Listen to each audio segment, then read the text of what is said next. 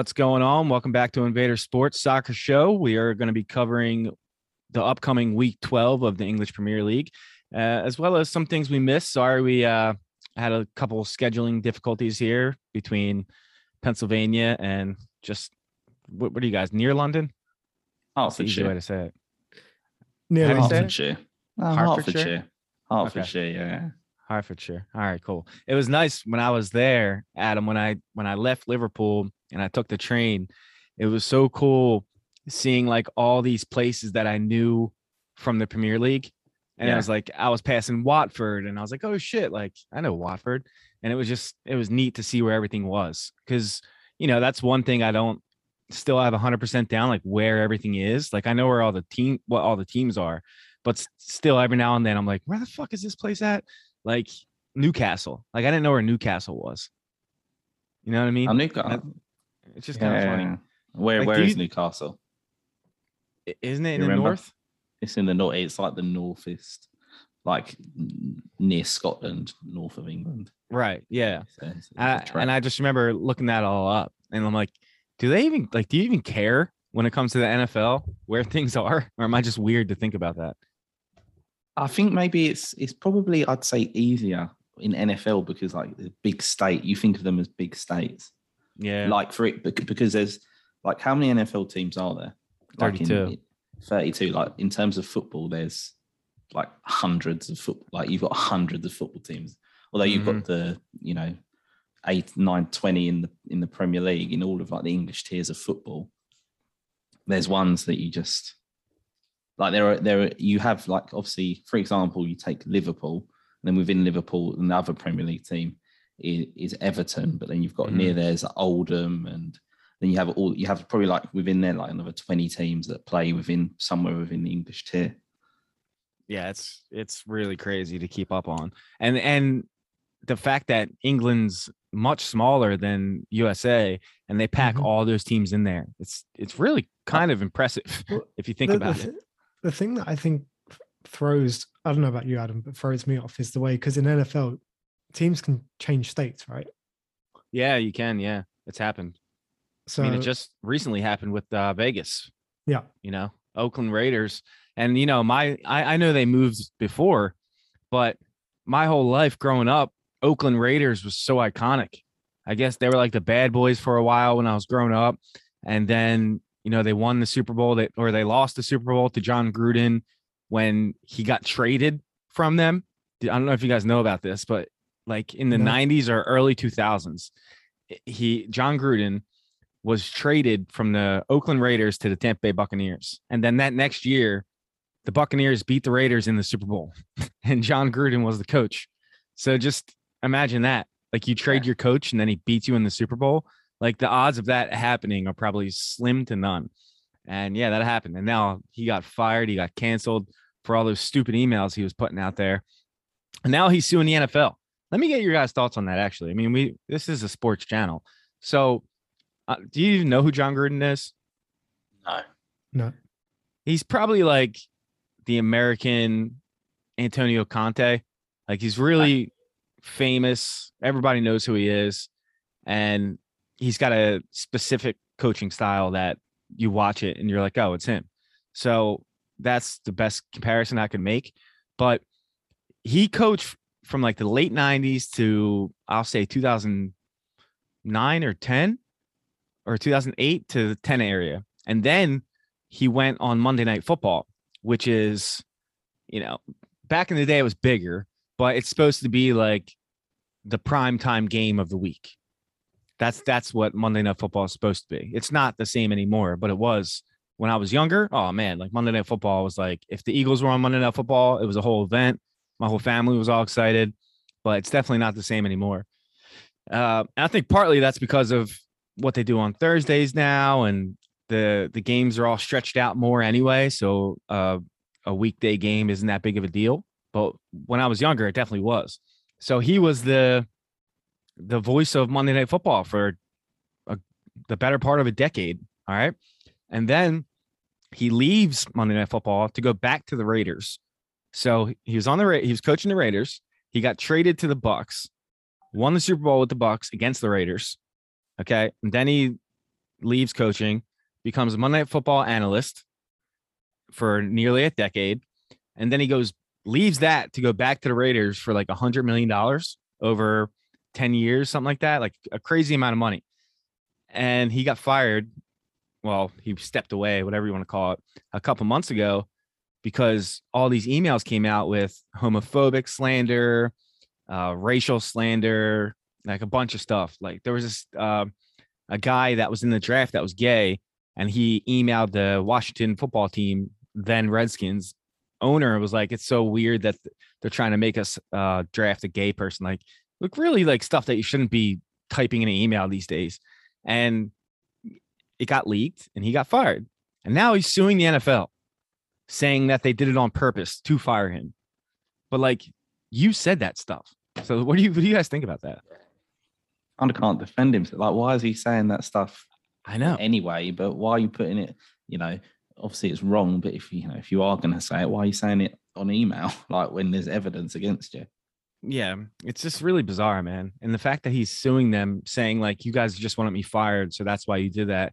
It's just he still wrote the emails. Bullshit. Yeah, because his career is basically finished. Like he'll never coach in the NFL again. And that was the love of his life, apparently, and they took it from him. But like, dude, you made this mistake yourself. And he got paid off to leave the Raiders, so he probably got like a good amount of money. And now he's doing this. Like if I were you, man, just walk away, be quiet for a little while, and then maybe you can write like a blog or have a podcast like later on in life, and you're still gonna have your fans. But fucking don't sue over this, dude. This was your mistake.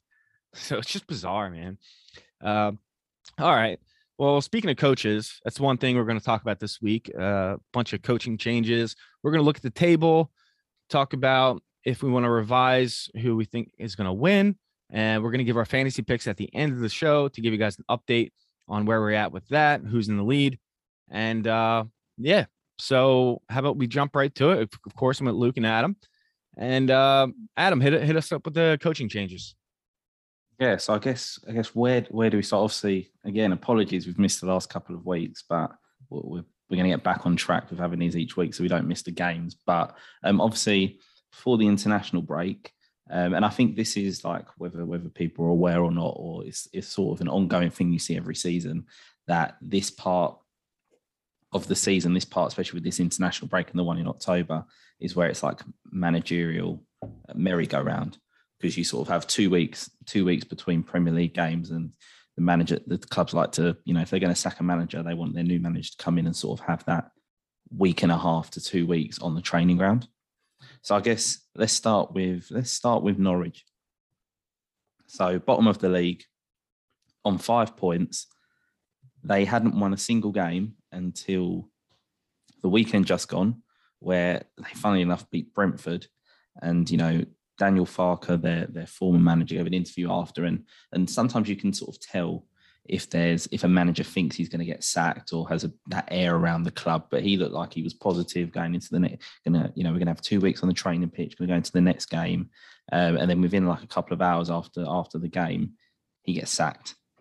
So Norwich sack him, and they bring in another manager who actually has just been sacked. So Dean Smith from Villa, who got sacked as well. And they bring Dean Smith in. So, my thoughts on this is obviously he's a good manager. He brought Villa up. He had a good season. He kept them up. And then last season, they played really well.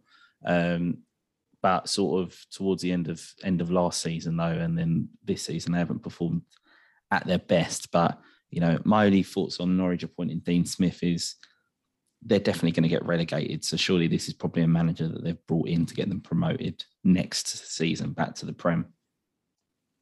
That's a good way to look at it.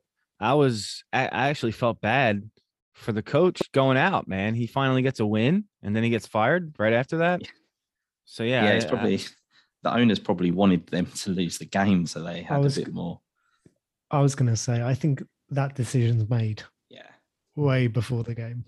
Which is, I think, how it should be. I don't like this idea of, like, for example, we'll definitely come on to Ollie at some point tonight, but just to bring it a bit forward.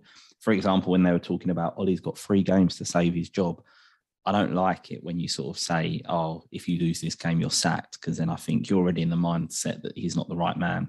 that's why I think Norwich, they've done the right thing. They've probably thought for quite a while, we need to get rid of him, and then wanted to wait for the right opportunity, which is when this international break comes in. So, there were talks of Lampard going to Norwich.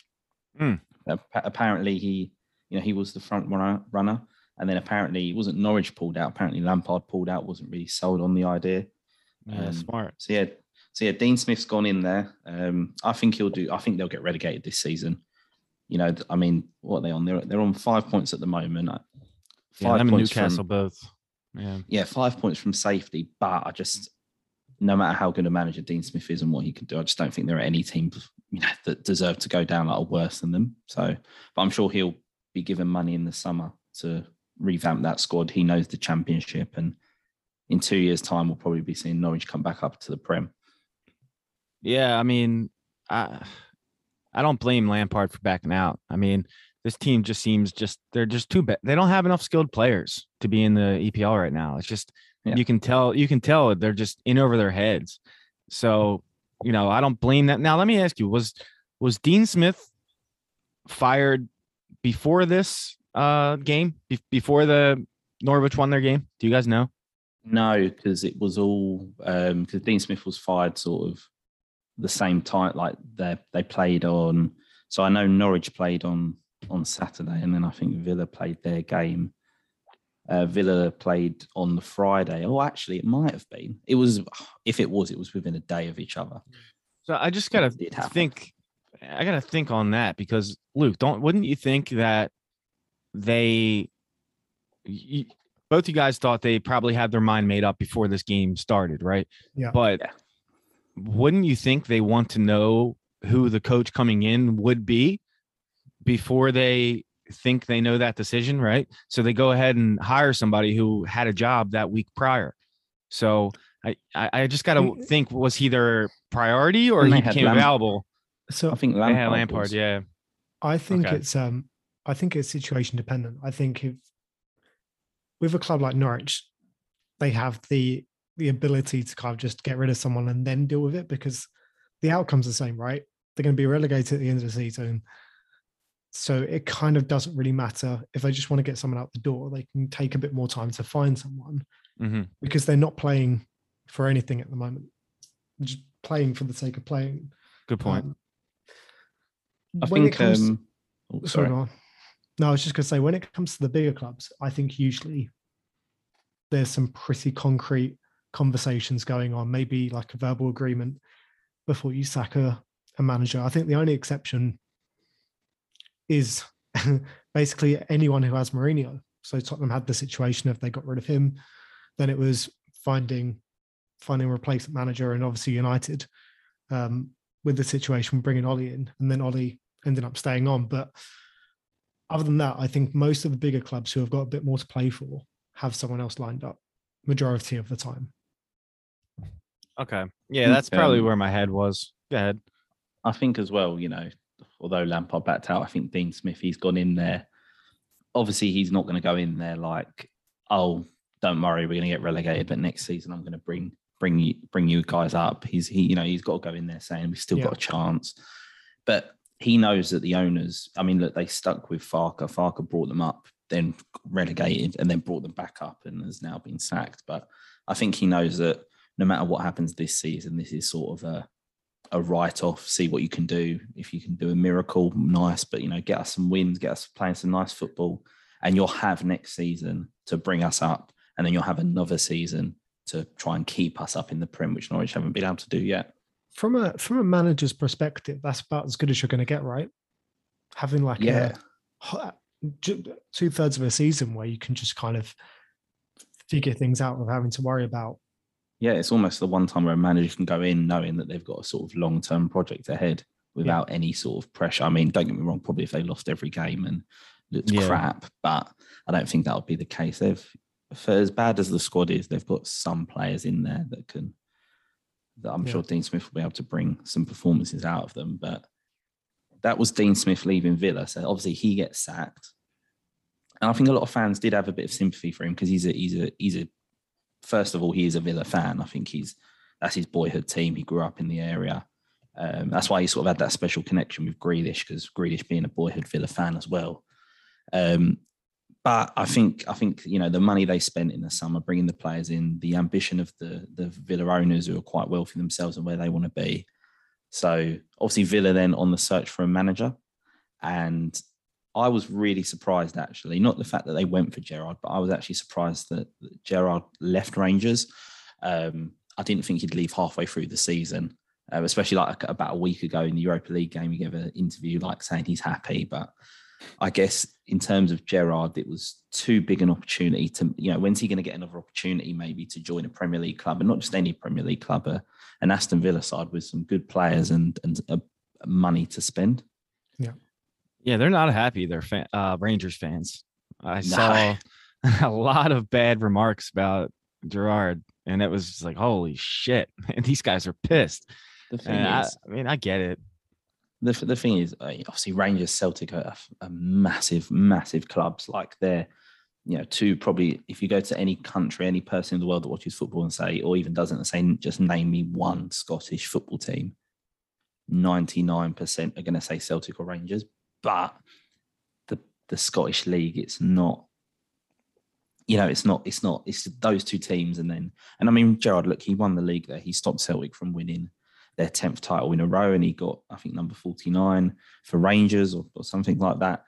He got them to like the quarterfinals in the Europa League. They were very unlucky not to get in the Champions League group stage this season. I think the one disappointing thing for the Rangers fans, what they'll say is, this is the first season where, so before, if you won the Scottish Premier League, Scottish Championship, you'd be put into the playoffs for the Champions League.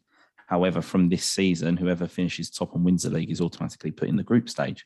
So they probably looked at it from that and thought, Gerrard, win us another league and then get us in the Champions League group and then go on your merry way to the Premier League. But Gerrard obviously probably has seen the squad, what he's working with, seen the money that will be available to him and thought, look, there are always going to be these rumours, but I think we know that at the end of the day, Gerrard, his end goal is to be Liverpool manager.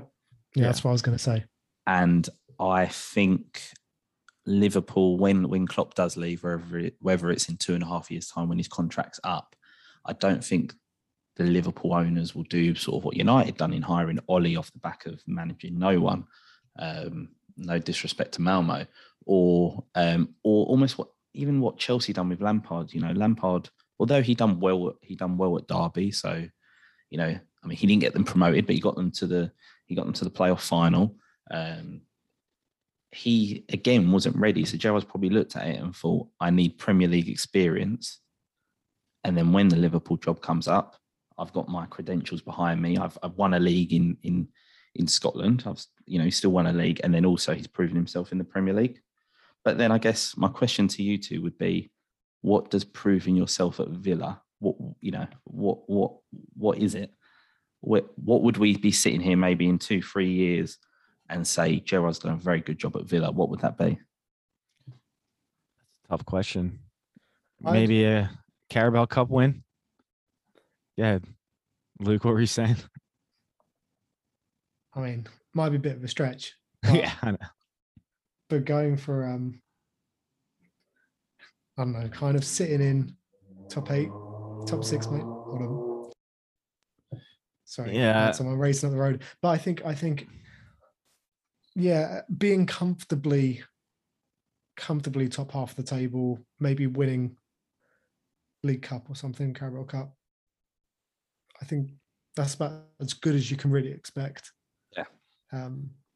But so much can change in a couple of years as well, and he might overachieve that. And yeah, it'd be really, really interesting to see him in like Europa or something, or with Aston Villa.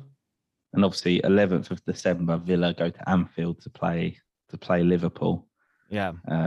So that'll be an interesting game, to say the least. But it's quite funny because we're starting to see a lot of ex-footballers that I would say when I was growing up I'd watch. So Vieira, sort of a bit as I started getting into football, he sort of started to come out of it. But Vieira, Gerrard, Lampard. It's funny to start to see all these sort of former legends start to. Arteta, not a legend of foot, but a former football player. I wouldn't call him, he wasn't the greatest, but still to see these football players come into management. But yeah, it'll be good to see what Gerrard does. And then Yeah, you never know. In a couple of years, he might be the next Liverpool manager. But I think there was actually an interview. There was an interview. I don't know if it was a couple of years ago, a couple of months ago, but it was basically something along the lines of Gerrard saying if he had won the league with Liverpool, he may not have gone into management. Almost saying that he saw where he didn't win the league and was so close. It's almost like he's now got to go into management because he has to one day. It feels like it. I don't want to say it because it's probably going to jinx it, but it feels a bit of, like that destiny, that sort of, he couldn't get it as a player, but he's going to come back as a manager. I mean, I hope so anyway, but. Would that be the absolute ultimate as a Liverpool fan? Oh, to see Gerrard as manager and then to go on and win a league or Champions League that would with be him in charge.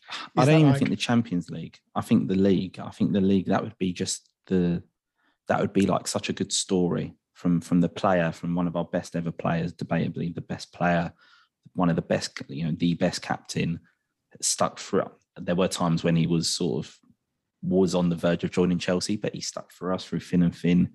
Gerrard could have gone to Chelsea or Real Madrid when they wanted him and won numerous Champions Leagues and league titles, but he stuck with Liverpool.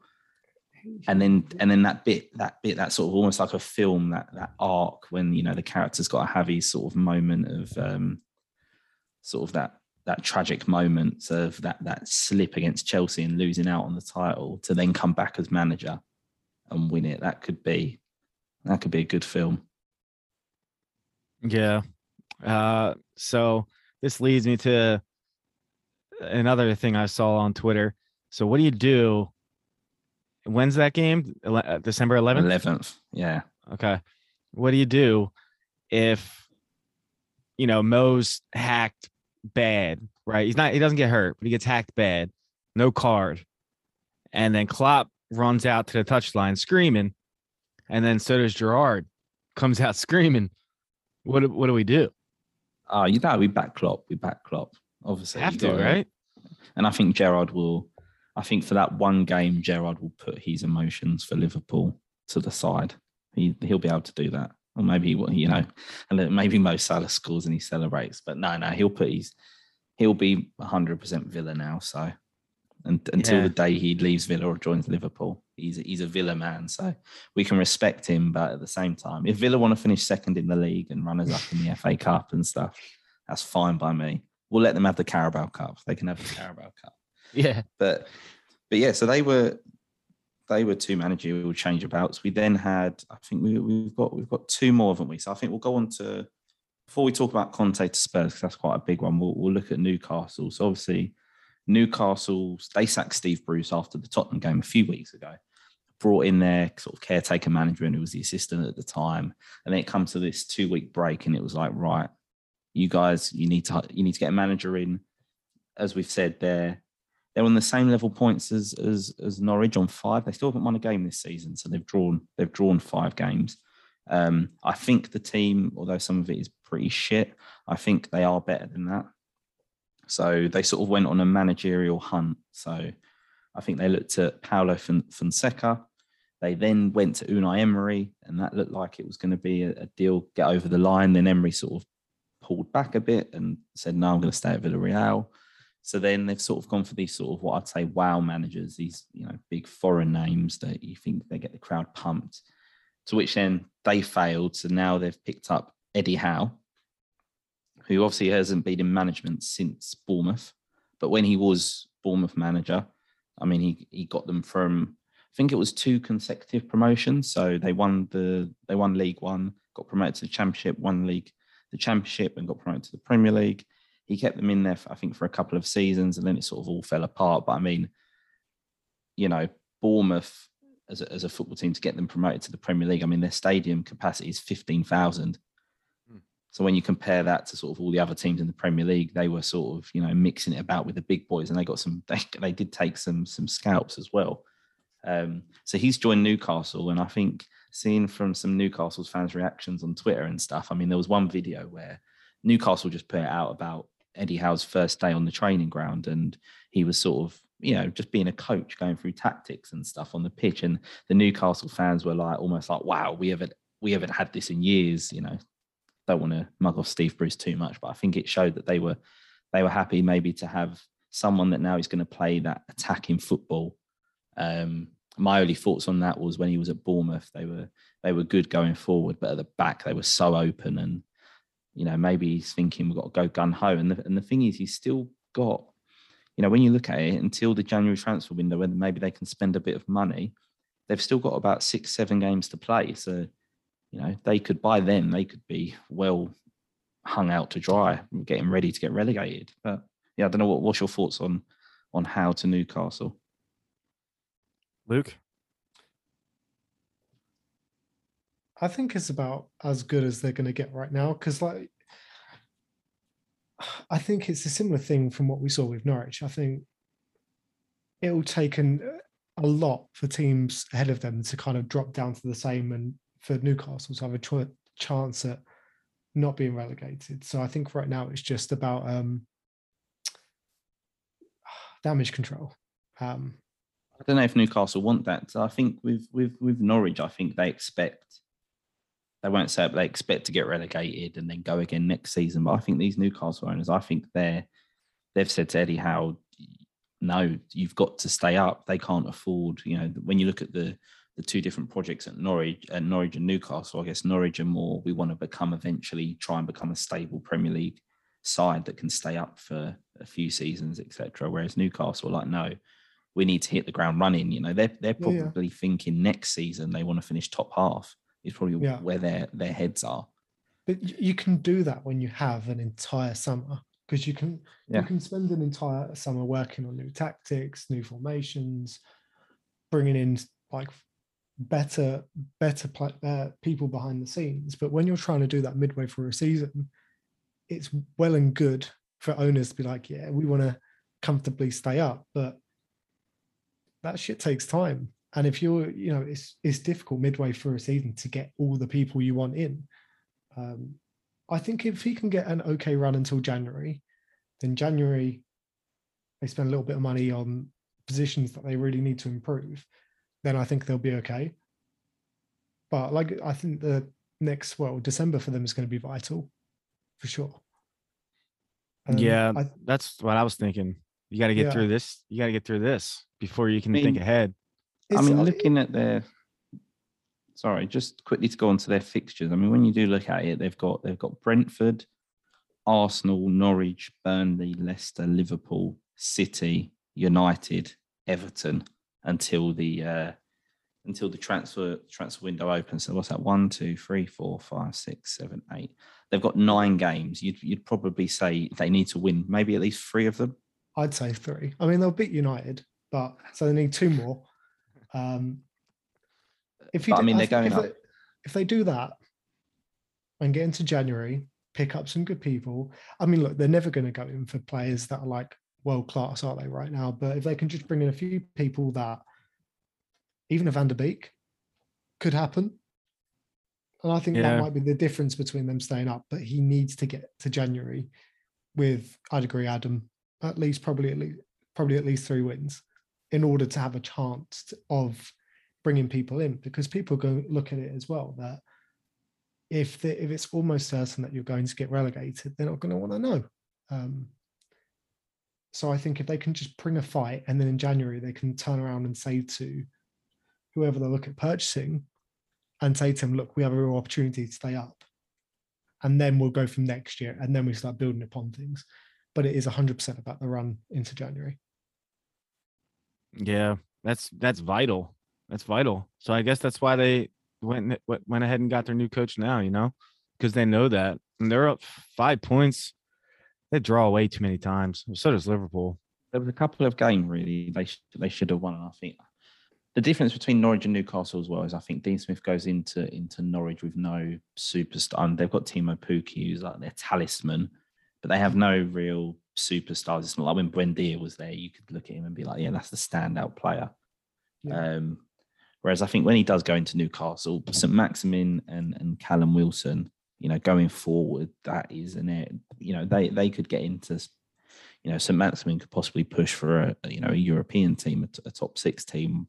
I'd take him at Liverpool probably as a backup to Mane, but he's of that ilk and then Callum Wilson again could get into quite a few Premier League sides up front, probably within the sort of, bottom half towards mid-table. It's not the worst situation. Like, they have some scorers on this team.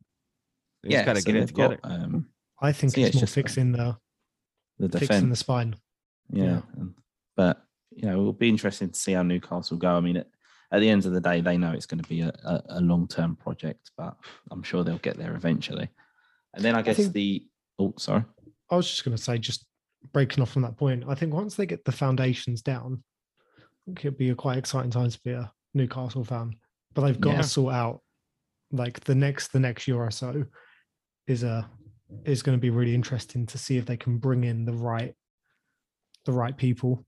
I guess the big thing now is also they'll have, whereas before, that 50,000 seat stadium, St James's Park, and for the last couple of seasons, it's just been full of negativity and sort of them wanting rid of Steve Bruce and Mike Ashley. They've got rid of Steve Bruce. They've got rid of Mike Ashley. So that stadium now is going to be fully behind the manager, the owners, and the team. So, that'll have a big factor when teams are going there to try and get a result.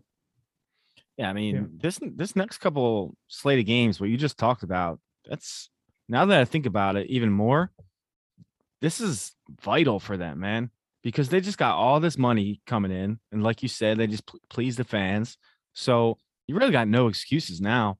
So you got to figure out a way to win some games to get your ass out of that bottom tier, or they're in trouble. Because, I mean, in the first year, you're not going to get any stars if you're relegated. You're not going to get any. You get a couple decent players, but you got to stay up. That's the most important thing for them. They got to stay up. So this is the time. Let's see how many they win. You said you need 3. I think at least 3. I think realistic. I mean, overall in a season, I think it's like that magic 40-point mark where they say if you get 40 points, then you're automatically safe. So if they were to get 9 more points, 14, so then they need to get another 26 points from sort of 19 games. So it's not terrible. But and then on to sort of the last managerial merry-go-round one shout out I want to say to one of my favourite managers ever in football. He got sacked, sadly, Neil Warnock. So he's manager of Middlesbrough in the Championship. Had a decent season last season and then was looking good this season, but for whatever reason, I think to do to them not being able to sign players hasn't worked out. So he got sacked, but he actually found out he got sacked just before he took charge of their game on Saturday. So he got told by the owners, go manage this game today, and then straight after the game, you're leaving. Which in one point he said was kind of nice in a way that he got to say goodbye to the fans at the end of the game, but as well it was a bit, and obviously Chris Wilder's gone in there, who used to manage Sheffield United, and then Neil Warnock. I think now he's officially got the record for the most games managed in English football. So he's managed a few Premier League teams and stuff, and he's one of my personal favourites. So for those of you who don't know about Neil Warnock, just go and have a look on YouTube, because actually there's a couple of clips of, I think this was 20 odd years ago, the first actually sort of fly on the wall documentary around a football club. I can't remember what team it was he managed. It might have been one of the Sheffield teams, and they have videos of in the changing room of him giving team talks and stuff, and it's just brilliant to watch. Proper old school manager. You guys watched the Sunderland one? Yeah, I've watched the Sunderland one. Yeah, very well made. Very well made. Yeah, that's quite. They won't be happy because obviously their biggest rivals, Newcastle, have got all this money now, and they're just stuck in League One. But they're another massive club that wouldn't surprise me if one day a rich owner goes in there, because that's another untapped potential. Dude, that stadium is gorgeous that they built for them. It's gorgeous, huge. You ever been there? Both you guys? No, never been. Never been that far north. Oh, okay. But yeah, on to the last sort of big managerial change about, and I guess Luke's slightly disappointed in this one, but obviously we had the sort of managerial sack derby, the game, Nuno versus Ollie, who was going to win that one. Ollie won that one in 90 minutes, but I guess Spurs fans will feel like the real winners at the end of the day, because after that game, they got rid of Nuno, and they've brought in Premier League, Serie A, I think FA Cup as well, winner. You know, he calls himself a serial winner. He pretty much goes everywhere and wins as a player as well. Conte. So, you know, this a big statement from Tottenham, actually, because after sort of a summer of, you know, they spent like almost 10, 12 weeks without a manager, trying to go for X, Y, and Z and getting rejected. Daniel Levy must have gone calling back to Conte saying, have all the money you want, you know, we want you. And then he's accepted. So a big, you know, the Premier League now has got, you know, apart from probably you'd say Ancelotti at Madrid, Hansi Flick at Bayern Munich, Allegri at Juventus, and Zidane's obviously not in management. Sort of apart from those four, I would say, and then maybe a couple of the international men. Oh, sorry, Hansi Flick's not obviously he's a German manager now, but Nagelsmann as well at Bayern Munich. You'd probably say the Premier League has literally got the best managers in the world now. Klopp, Guardiola, Tuchel, and now Conte, and it's not Ollie, but maybe Ollie one day. But no, they've got four of the best managers in the world, and Spurs have got themselves. If Conte can't win anything at Spurs, then no one will win anything at Spurs, and it will say more about the club than the manager because he is a winner. But yeah, Luke, how do you feel? Really stings. Because he wanted United as well. I think. He was waiting. He actively was waiting for United. He would have said no to Spurs if United had come calling, probably even at the last minute.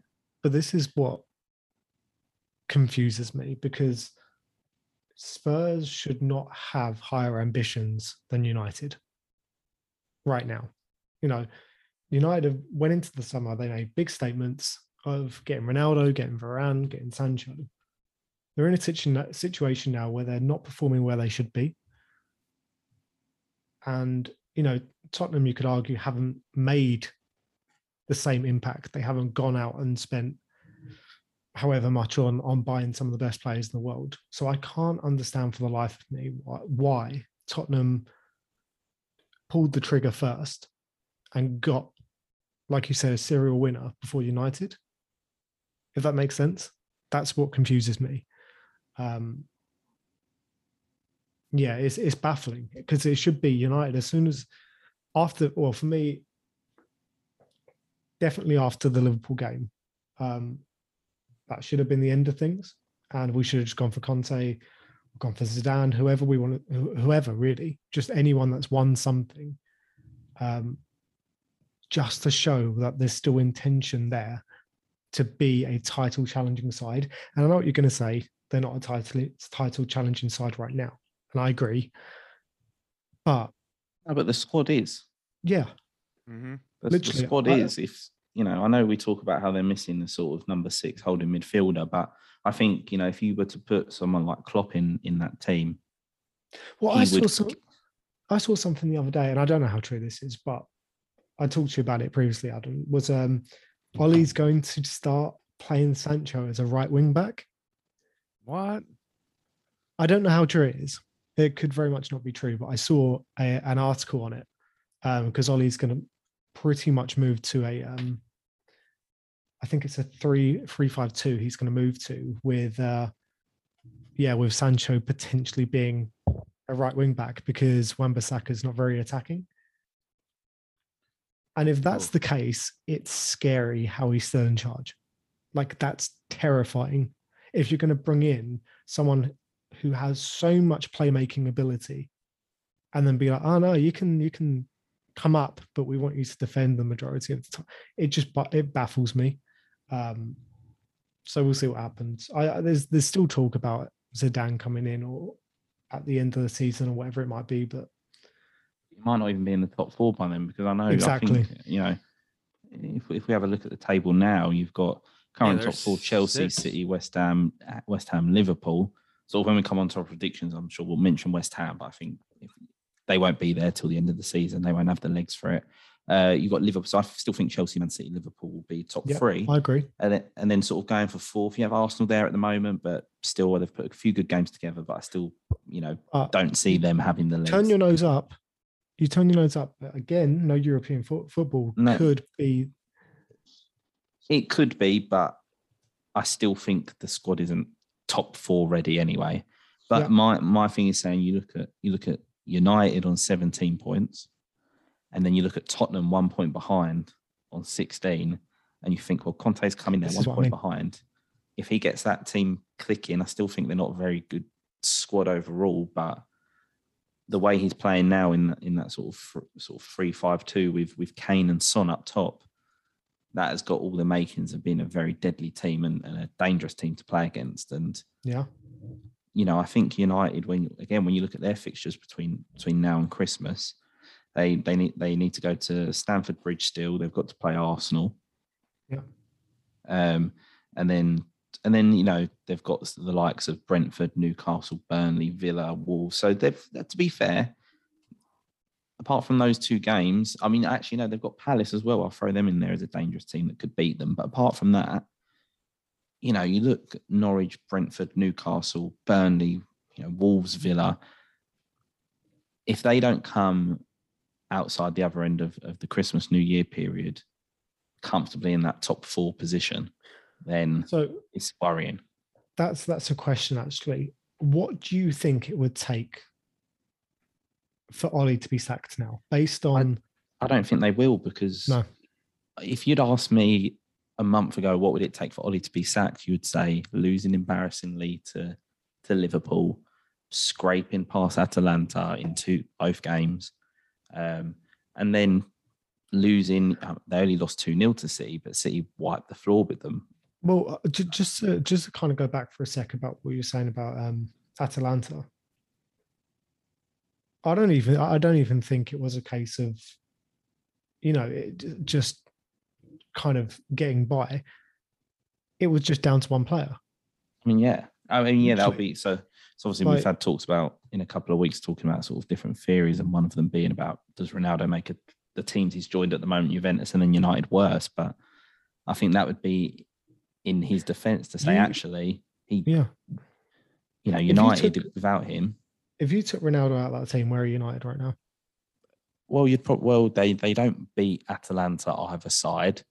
Mm-hmm. I don't think they beat West Ham. No. And then wasn't there another game where he got a? Who was the last minute goal? Who was the game they played? United's first, Newcastle, wasn't it? Where they beat them. But again, that was Ronaldo twice again. So you put Cavani or Martial in there, sure, maybe they get those goals, but I think Ronaldo has helped Ole quite a lot. But you can see he's getting impatient. Oh, Ronaldo is, because Ronaldo, he knows he hasn't got, although he'll probably tell you that he can go for another 10 years realistically, he's only got a couple more years left. Yeah. So he wants to be in the top 4, he wants to be winning stuff. And at the moment he's probably looking at Ole thinking this ain't it. This isn't, you're not going to win us anything. See, the thing is with waiting till the end of the season, there's a few things off the bat which is quite scary, which is Pogba definitely goes. Something's going to happen in January with Pogba pretty much anyway. Ronaldo could genuinely look at leaving. Still no number 6. Varane could potentially, again, he might want something challenging. No, I don't think. Unlikely.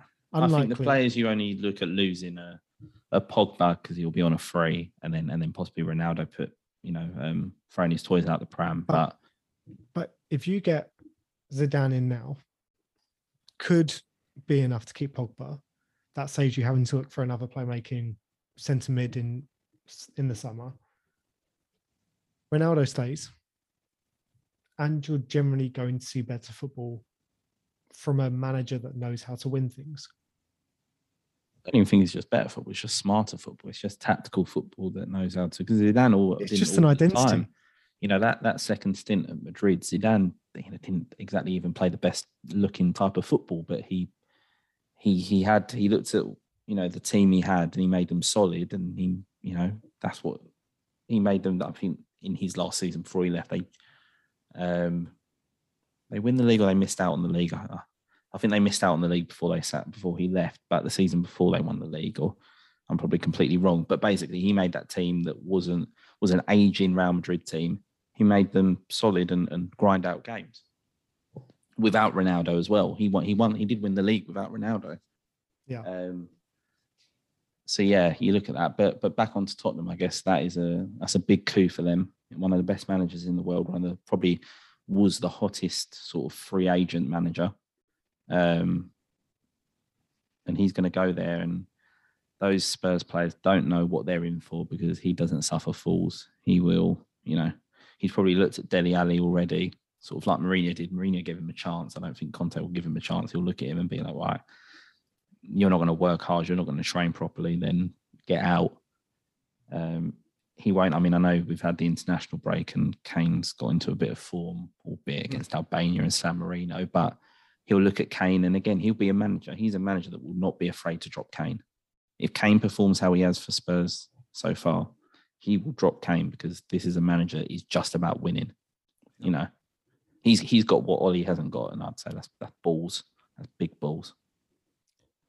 I was thinking about Tottenham the other day, and I may have asked you guys this a while back. I can't remember if I did or not. So, when does this Harry Kane, Sonny era, when does that come to an end? You think we're closing in on it at Tottenham? No, because I don't think Harry Kane's going to leave Tottenham now. I think actually, I think now that they've got Conte as well, that's sort of shown some ambition from Spurs that I think he will. And also, I don't think you're going to get, the only club in the Premier League you say he'd go to now would again be Man City, and I don't think they're going to put up the money because they've lost the season. They were probably happy to pay the 125 million because they were going to get him this season, where he's going to be another year older. There's other, get someone else. There'll be other players out there that they can go for. So it's more about if Son leaves, but I don't think Son will leave. He just signed a new contract and he's happy at the club. Yeah. So probably a few. This turns around everything then for them. You think? Yeah, I don't know if to a degree, because this is still, we thought Mourinho would turn stuff around, having him in. Conte is probably what you'd say is a Mourinho from 5-6 years ago, 10 years ago, when he's this manager in his prime. Like I said, if he can't do it, then I don't know who would be able to go into Spurs and maybe Klopp or Guardiola, but they're not available and won't be. But yeah, if Conte can't turn Spurs around, at least win something or make them challenge. But there's still a lot of dead wood at that club. There's still, Dyer, Tandanga, Ben Davis, Højbjerg, I don't think it's that great. There's still players there that are not that great that he'll have to get an extra few % out of them until we can bring in replacements. But for him to go to that club, Daniel Levy has must have promised him a war chest of a transfer budget, because that's what Conte likes to do. He spends money where he goes. But it's a win-win for Conte anyway, because if Conte wins something at Spurs, he brings Tottenham that silverware they haven't had for over a decade. If he doesn't and it fails and he leaves / gets sacked, his stock doesn't get any lower, because all the other clubs around the world, I'm sure United would look at Conte and think, oh yeah, he failed at Spurs, but no one succeeded at Spurs. No one succeeded. It's not his fault. So it's a win-win. Either way, Conte comes out the real winner. Yeah. Okay, so let's look at the Man U side, though. So, Luke, you were upset when this was announced because this was your guy you wanted to replace Ali, right? To be fair, I would have took anyone, but yeah. But yeah, I think Conte, Zidane were like the ideal scenarios, right? Okay. I think now I'd like Zidane, but if someone gave me the choice between the two, I would have preferred Conte. Interesting. So yeah, it kind of hurts, but I think it just says a lot about the difference in mentality between the clubs. You've got Spurs that want to try and achieve something this season, and you've got United who are quite happy to coast and just hope to get top 4. So it's what it is, I guess. It's frustrating, but it just shows where United are at as a club and how they're run. Yeah, I mean, I don't want to. I mean, all right. So at the table, Man U's in 6th place. So you think the best case scenario is top 4? Oh yeah, 100%. Okay. We're not competing with Chelsea, Liverpool, or Man City, and I'd be happy with top 4, to be honest, with how the last few weeks have been. I think top 4 is, yeah, I'd be happy with that, to be honest. So you really, I mean, as far as the table is right now, I mean, you got Arsenal in 5th, Liverpool 4th, West Ham 3rd, City 2nd, Chelsea 1st. So Adam thinks West Ham's going to fall off. Do you agree with that? Oh, I think they'll fall off a little bit. I don't think they'll fall off far. I think it'll fall. West Ham probably fall off to 6th or 7th. I think Arsenal probably has the ability to fall off further. Okay. But yeah, I'd take finishing above both of those, to be honest. The way it looks is going to be 3 teams fighting for the 4th spot. If I can look into the future, it looks like with 10 games left, it's going to be West Ham versus Arsenal versus Man U to get that one last spot. And Tottenham. And then Tottenham 16 points. Yeah, sure. Yeah. Yeah, I think you have to throw Tottenham in there. I think 10 games to go, that will probably be the top 4 race, unless Liverpool, they've obviously lost and drawn their last 2 games, but I think they won't do that much more. They lost their first game in like over 25 games, so I think they'll be fine. So I think it will be those 4 teams fighting for the top 4, and then I think it will then further down. I think it will then come down to Spurs and United, because I just think this Christmas period. I might be wrong. We'll see in 2 months' time, but I think this Christmas period for West Ham is where, if we are going to see them fall off, will be then. And then with Arsenal, they're playing some good football, defensively solid. Aubameyang's getting amongst the goals. But I just then question, I mean, I know they haven't got Europe, so they'll be able to play, sort of once a week. But, I still think that, I don't know if they're there yet, if they're that great. I mean, they've got on Saturday, they're going to play Liverpool. They're going to Anfield. So let's see what they do. That'll be either a, oh shit, Arsenal are looking good, or a, okay, let's bring them back down to earth. Let's show you where you're at and show you where, this is Arsenal, and then here's the top tier of the Premier League, and let's see where you're at. Yeah, we need a bounce back game. I mean, I had a weird feeling going into that West Ham game that we were going to lose. I really had a weird feeling. I guess because I'm high on West Ham this year, and sure enough, we get beat, and it sucks for Trent because that was a beautiful free kick he took. And I don't think we played that bad, to be honest. I don't think we necessarily. First goal was rough. First goal was rough. I don't think it was a foul, though, to be fair. I think that was it was just one of those weird plays. Yeah. Should Cresswell have been sent off? Probably not so much that the challenge was a red card challenge overall, but more consistency. Those challenges are given as red cards. But at the end of the day, we missed a lot of chances. Mane missed a chance to equalise it. And we were just so open at the back at times. We almost went too gun-ho. We made it, what is it? We made it 1-1. We made it 2-2, whatever the score was. And then after that, we just were wanting to. It's like we had 5 minutes left and needed to get a goal. And then West Ham just broke on us so many times. I mean, watching Antonio, he's great to watch because he's so unorthodox, and at times you watch him and think, how are you, almost playing up front for West Ham? I mean, there was one point where he fell over the ball, but in that sort of mess of how they attack, they're sort of dogged, and you don't really know what they're going to do, that makes it so brilliant. So yeah, West Ham, I think they'll fall off, so like Luke said, to 6th, 7th, but you never know. We've been wrong before. Yeah, it's going to be interesting to see how they keep this going, or if not, and maybe one of the other teams falls off. But I mean, as far as the most likely one to fall off is probably West Ham. I would have to agree. But all right, you got any more? Is that about wrap it up for that?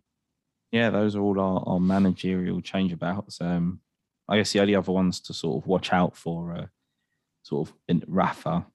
at Everton because they haven't been playing great, and their last 5 games they've drawn 2, lost 3. Brentford, funnily enough, I don't think he'll get sacked because he's a good manager, but we were all sort of high on them. I was especially enjoying watching them, and their last 4 games they've lost.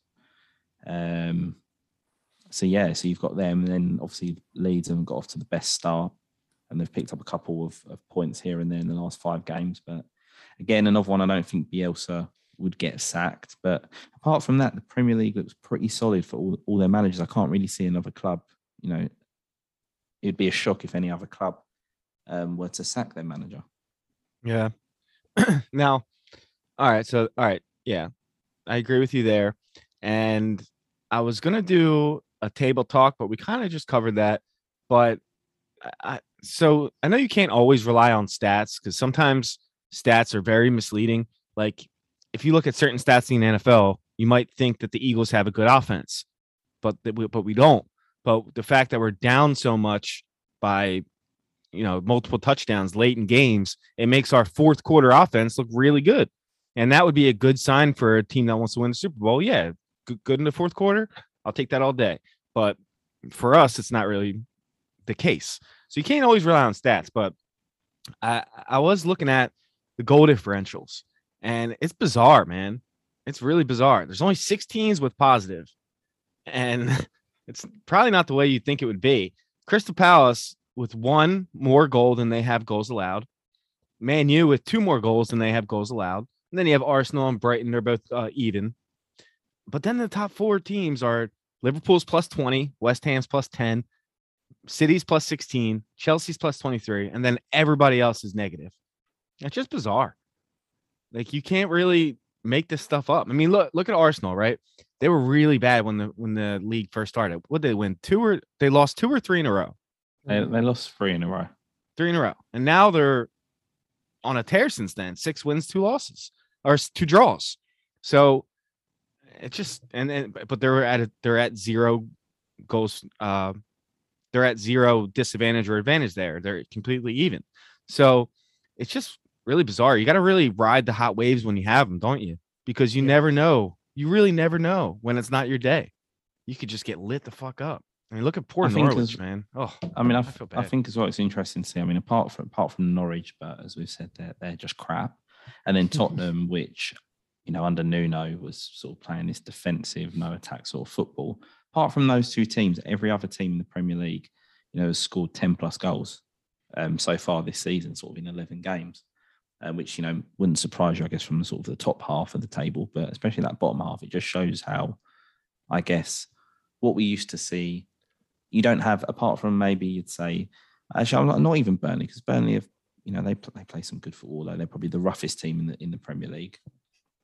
What you used to see is a lot of the bottom half teams were built to be tough to play against, to break down, and it'd be really tough to to go and beat them, and they try and get a goal and nick a draw or nick a win. However, what you see now with teams like Leeds that come up and Brentford that come up, and Southampton, how they're playing, and then Leicester, and now Palace with Vieira, and what Villa want to do with Gerrard, and Wolves as well. And I'm basically naming every Premier League team, and Brighton. But these sort of teams that have come up in recent years, maybe in the last decade, however long ago since one of them last come up, they play good attacking football, high energy pressing football, which is quite interesting to see because it's quite a differential from years gone by, where it was very much, teams in the bottom half had to rely on being defensively solid. Yeah. Whereas now teams just, they want to attack, and that's why you start to see, West Ham are a good team, but Liverpool lose to West Ham, City lost to Southampton. I can't remember. Chelsea lost. Did Chelsea lose some, or they got a draw against, I can't remember what team. I think it was Burnley, maybe the team that they played last. And it's because these teams now attack, and they go for it, and they put the other teams under pressure, which is quite interesting to see. Yeah, I agree. Yeah, you play a lot differently when you're getting blasted at, and then when you have to go for it. Like Italy today for the for the qualifying games, the last 5 to 10 minutes, they were going for it, trying to get a goal, and they just couldn't get a goal. So you really change up the way you're playing when you're going for it rather than sitting. So if that's a team mentality, just to get a draw and get a point and get out of there, that's probably pretty hard to play against, especially if you're trying to play offensively. So, yeah. All right. How about we do our fantasy picks, and then we'll be back at it next week. We won't miss next week, we promise. So I believe I'm up first. Yeah you're up first. So do you want to give a quick rundown of, we'll have a points update for next week, but so I guess say who I have down. Say to you have so far you have got Sadio Mane, Lukaku, Bamford, Son, Aubameyang, Mope, Townsend, De Bruyne, and Callum Wilson, and then Hwang Hee-chan. Mm-hmm. And then Luke has Bruno Fernandes, Firmino, Kane, Tony, Damari Gray, Antonio, St. Maximin, Saka, Gallagher, and Foden. And then I have Mo Salah, Vardy, Ings, Ronaldo, Jimenez, Emilicio Sarr, Edouard, Pukki, Smith Rowe, and Broja. So both you guys are hoping international play correlates to league play, because Sarr had 2 goals for Senegal the other day, and Harry Kane has 7 goals, Luke, in the last 2 games. So let's hope he comes back in the league and starts scoring, because he was your 3rd pick. Yeah, and he went a couple games without scoring. Yeah. And Bamford, man, he's killing me. And Lukaku too. He's not doing as well as I thought he would do. Lukaku's been injured, but I think he's just about to come back. But yeah, go on, Dan. You're up first. Iniacho. I'll get my Leicester pick out of the way. Nice. And Luke? I haven't picked Chelsea yet, have I? No, you haven't got Chelsea. Nope. I'm going to go for a weird one. It could really pay off. It could also not. I'm going to go with Kai Havertz. Ooh. He's sort of, I think he's scored in the last few games, especially with Lukaku out. Champions League winner, right? Yeah, won the Champions League. I'm going to go for, who have I got? So Salah, Vardy, Ings, Ronaldo, Jimenez, Sarr, Edouard, Pukki, Smith Rowe, Broja. You know what? I'll get my City player out of the way, and I'm going to go for Ferran Torres. Spain's next goal scorer, they hope. Yeah, when I watch Spain, man, they're so fun to watch, but sometimes they just cannot score. They just can't score sometimes. They've got good players coming up though. Yeah, and he's one of them, and he's definitely a goal scorer. So, okay, that'll about wrap up this week. We will see you guys next week for week 13, or actually a week 12 breakdown, and then I guess we'll give a couple predictions for week 13 as well. And everyone have a great week. Talk to you next time. See you later. Bye.